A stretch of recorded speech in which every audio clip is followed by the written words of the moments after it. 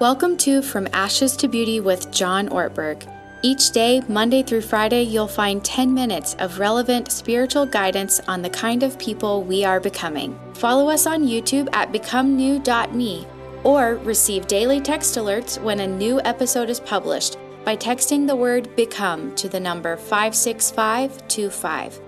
Invite a friend to listen along by sharing this podcast or sharing the link becomenew.me. We're glad you're here. And now, here's John. So this is Easter.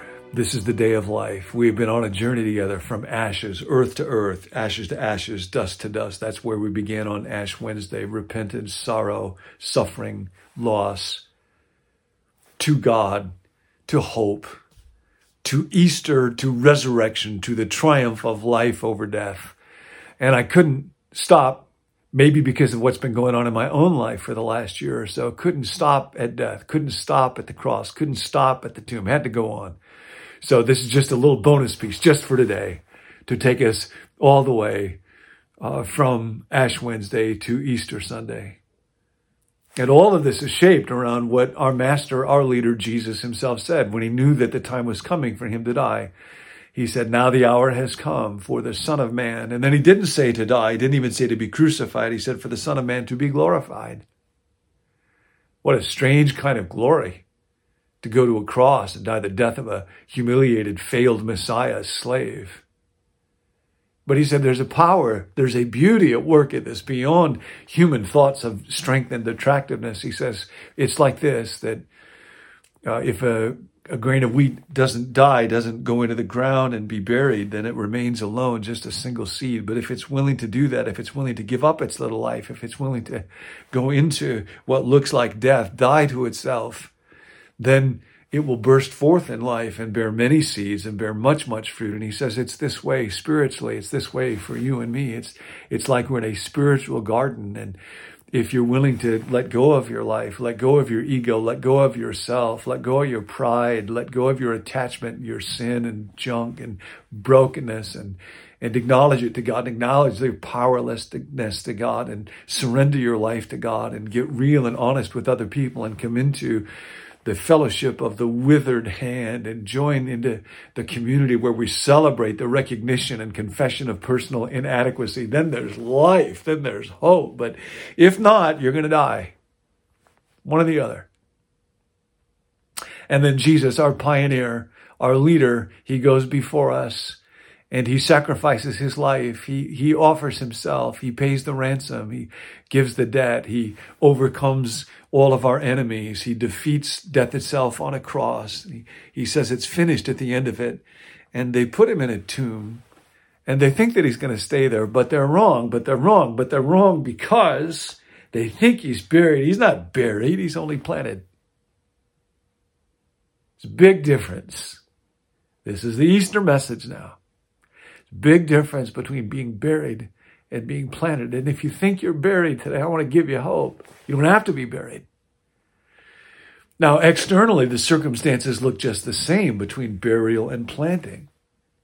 The situation appears identical. That's not where the difference lies. You dig a hole in the cold earth and you throw an object in there and you cover it over with dirt. And you leave it alone in the darkness. That's what it looks like. That's what it feels like. And if I was a little seed, I wouldn't like that. I would cry out, but God, this is not what I wanted. I didn't want to be buried.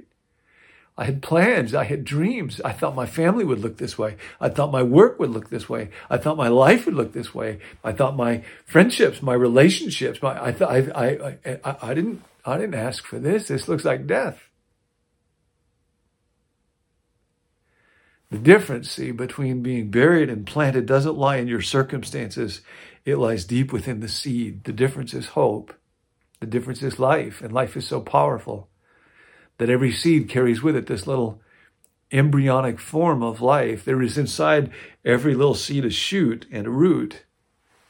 And it goes down in the dirt. But when it's in the dirt, when it has died to itself, something inside that dirt, something from far up above the ground, cries out to the seed, and it sends out that little root. And and that hard shell is broken and the seed begins to expand and nutrients come in, and then a little shoot goes up, and it is so powerful. You can have that seed covered over with cement, but even in the cement, there are unseen microscopic cracks, and the root has such sensitive antenna that it's able to discover where those are. And the force of life inside the seed is so powerful, it will break open cement because it can't wait to get to the light. And once the light is taken in, the life cannot be stopped. Into the darkness of the world came the light, and in him was the life of human beings. And that light shines in the darkness, and the darkness has not overcome it. And Jesus dies, and they bury him. John is teaching us all about this, unless a grain of wheat falls into the ground, all through the Gospel of John. And so in the story of Jesus' death, we're told that two men request permission and decide to bury him. Very interesting. One of them is a very wealthy man, Joseph of Arimathea. And the text says that Joseph was a disciple of Jesus, but secretly. Why? Because he was afraid of the leaders, the religious leaders.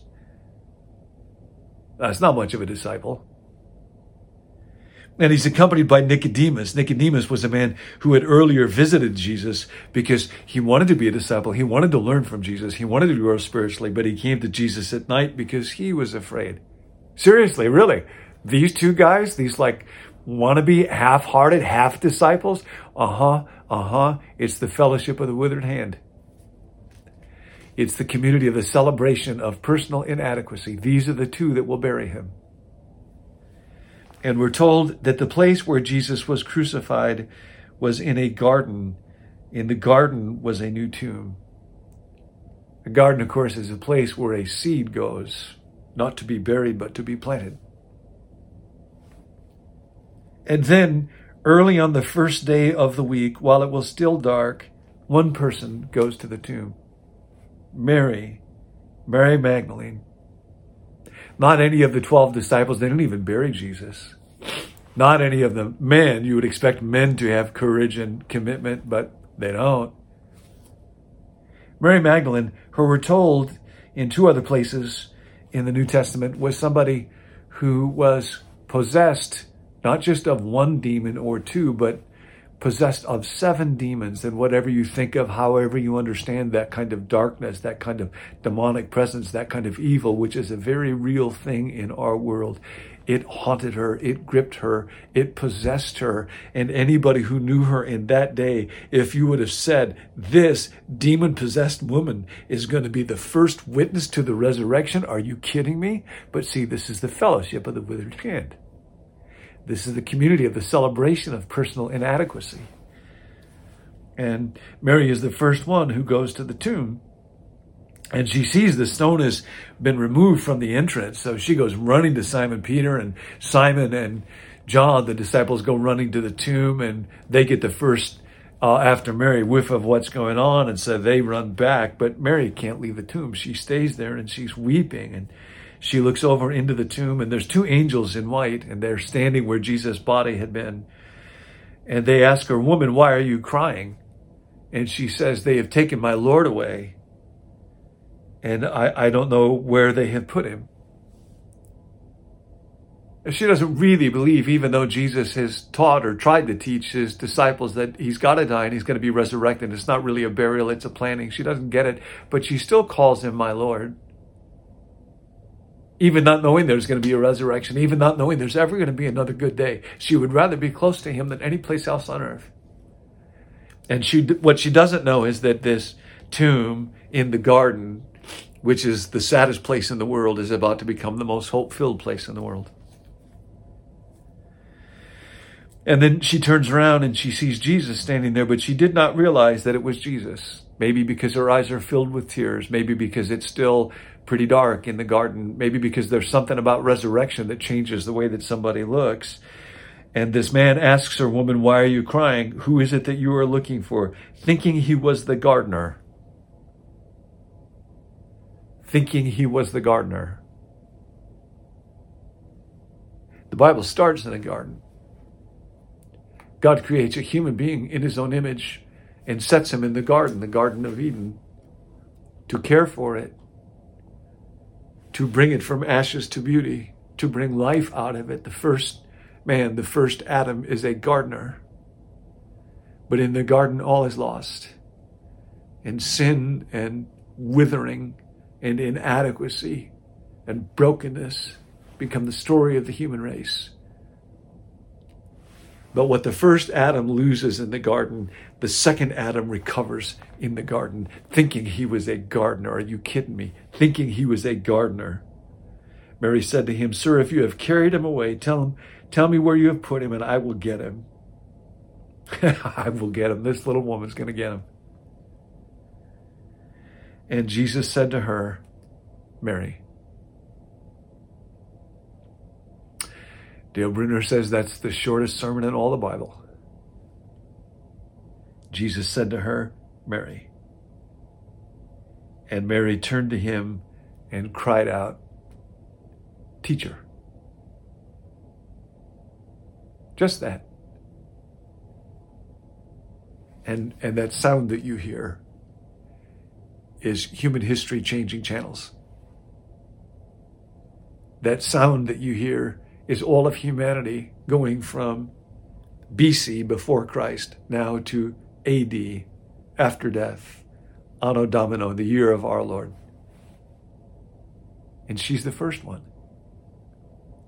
This woman who had been possessed by 7 demons. And she is there in hope, in life. That little shoot has worked its way through the crack in the cement of brokenness and lostness and death and hope. And then he says, "Now, Mary, you can't keep on holding on to me. Now you have a mission. Now I want you to go." And now this is the 12th step. Now we have a mission, having experienced a spiritual awakening. See, the Bible's word for a spiritual awakening is resurrection. Having experienced a resurrection, now we go. We carry these principles, this life within us from one day to the next, and we take the good news to other people. So here's what I want to tell you. He is risen, and therefore you are not buried, whatever has gone on in your life. You are only planted, you and me together. So I just wrote down some names. People, I just want to tell you this. Alan, who I got to be with on Good Friday, my friend, as you have watched Joyce with All of the Lost, those memories in that one that you love are not buried. They are only planted. Jenny and Kent, Mary, those grandchildren that you love who were taken from you so cruelly, they are not buried. They are only planted. Rick and Sherry, Gay, as you love and mourn for Pete. Eddie and Jimmy. Rico and Israel. Bart. Barbie. Mom. Nancy. Rankin. Richard and Joni. Greg and Corinne. Dean and Di. Bill V. Steve, Cliff, that child that you love. Whatever it is that you are going through, sickness, fear, addiction, failure, disappointment, the loss of somebody that you love, we're on this journey together. And it does not end at the tomb. You are not buried. You are planted. I don't know what the future holds yet. I will keep you in touch about that one in the days and the weeks and the months to come. But my message today is, we start with ashes, but we're on the road to journey. We start at the cross, but we end up in an empty tomb. We begin in one garden, but we end up in a much better garden. You are not buried. You are only planted. Amen.